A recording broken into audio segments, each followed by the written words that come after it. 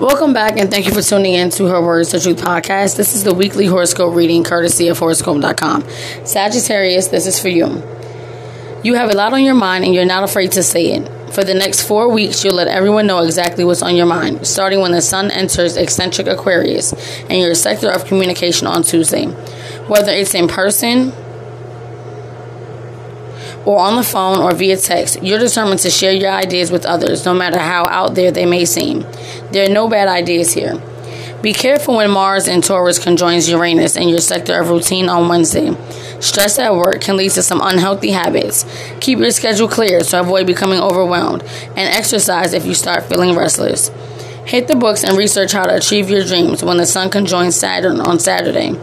Stay disciplined and focused, though a little road trip never hurt.